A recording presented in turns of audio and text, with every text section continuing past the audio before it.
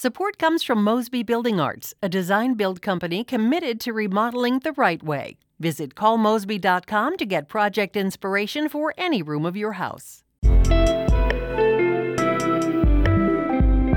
From the St. Louis Public Radio Newsroom, this is The Gateway. It's Thursday, May 21st. I'm Wayne Pratt.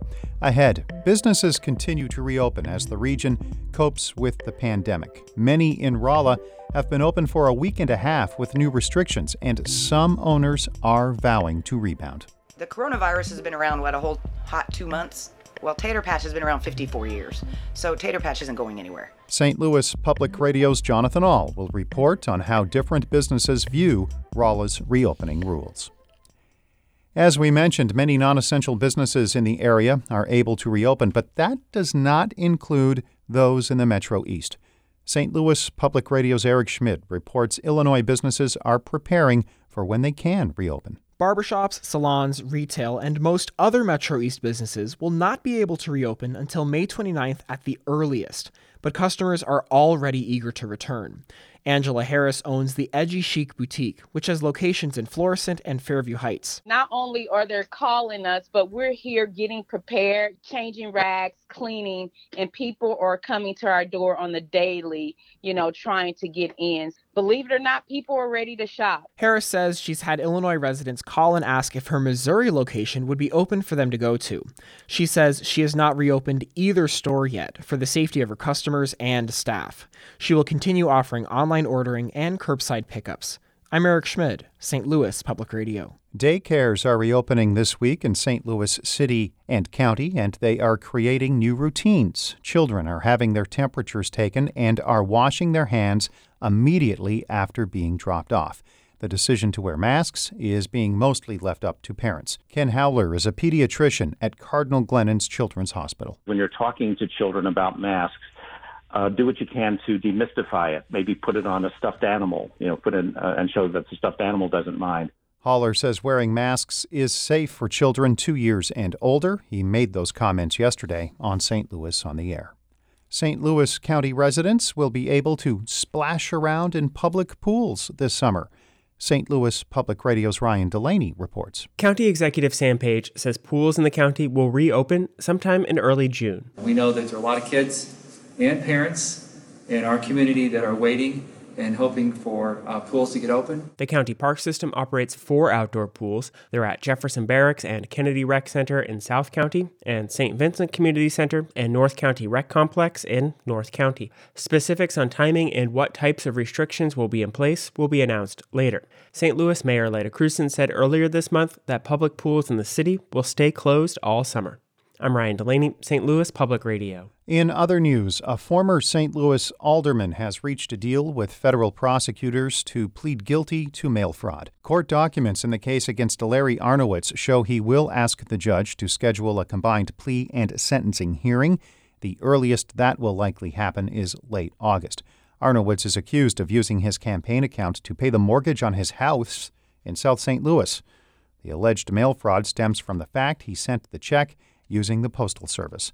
The maximum sentence for mail fraud is 20 years in prison, but Arnowitz is likely to receive a much lighter sentence.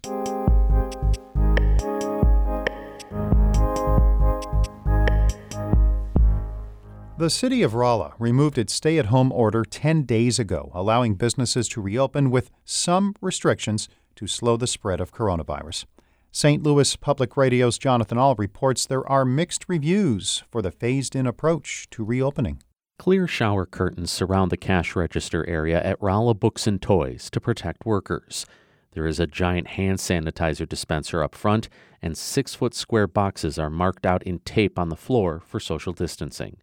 This is what retail looks like in Rolla following the city council allowing businesses to reopen last week. Renee Woodley is the manager of the store. She says things are going pretty well, business is slowly starting to come back, and her staff is able to stay focused on what's important. Before all this was kind of coming down, we were thinking of, the various customers that come in. Mrs. So-and-so comes in and Mr. So-and-so comes in, and we're thinking we need to protect them too so that they can feel comfortable and safe to come pick up their monthly magazine, the book they like to read. We want them to feel safe too. Woodley says restrictions about occupancy, face coverings, and social distancing are fair and reasonable, and so has been the city's inspection and enforcement. Cricket Webster and her husband own Tater Patch, a restaurant and bar that had been doing carry-out only for 2 months, but is now back open to dine-in at 25% capacity. There's no seating allowed at the bar, the pool tables are shut down, and live music is on hold. Webster says all of her 35 employees are back on the job, some with reduced hours, and the early signs are positive. She says the restrictions are acceptable for now, but need to continue to ease up for Rolla businesses to be okay. As long as we're able to function, if it gets more restrictive, then I think we could be in trouble. But I feel pretty positive that most of us will be able to survive. The Monday night after the state's stay-at-home order expired, the Rolla City Council unanimously passed an ordinance to reopen businesses that took effect the next morning. Still, with that quick turnaround, the city was able to work with business owners and start inspections. Fire Chief Ron Smith leads the 3-person inspection team and says there were limited problems and most business owners were happy to comply. It's not heavy-handed in it at all, and it just works towards protecting the people, and they've been receptive to it. But not all business owners agree. Ron Bell owns American Taco, a small restaurant in a strip mall adjacent to the Missouri S&T campus in Rolla. He says the restrictions indicate his shop that seats 28 can operate at only 25% capacity. So that's 7 people, not 7 people dining, just period. So if I have 7 people sitting at a table, nobody can come in and order food. Nobody could come in and pick up their food. It really just kills every bit of business you can get. Bell has decided to keep going with carry-out and delivery only for the time being, until the restrictions are lifted further. I'm a firm believer, if there's rules, follow them. They're there for a reason, whether I agree with them or not. So we've just stuck with it, and tried to make the best of it, and it's ridiculous. Bell says after 5 straight years of monthly increases in revenue, business has been off 20% since the start of the pandemic. Another Rolla business that has decided not to reopen is A Slice of Pie. Ryan Warnell is the owner of the pie shop. He says it was purely a business decision to continue with curbside pickup for now. The cost to reopening at the reduced number for occupancy would actually cost us more to open than it would to remain where we're at right now. Warnell says the pandemic has put plans for a second store on hold, but they have increased their focus on their wholesale business, and he's optimistic about his business's future. Webster of the Tater Patch shares that optimism.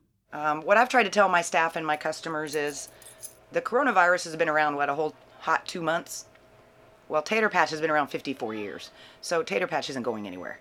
The city of Rolla will soon learn the extent of the hit to businesses this week when local sales tax receipts for April come in. Because of stocking up at the beginning of quarantine, those numbers were actually up in March compared to last year. In Rolla, I'm Jonathan Ahl, St. Louis Public Radio. Our Fred Ehrlich edited that report. Shula Newman is the executive editor of St. Louis Public Radio. Music by Ryan McNeely of Adult Fur. I'm taking a few days off. Sarah Fenton will be filling in tomorrow. We will not have a podcast on Monday, Memorial Day. I'm Wayne Pratt. From the St. Louis Public Radio Newsroom, this has been The Gateway.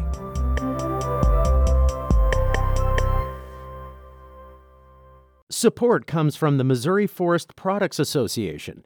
Missouri produces wood pallets, railroad ties, white oak barrels, hardwood floors, and more.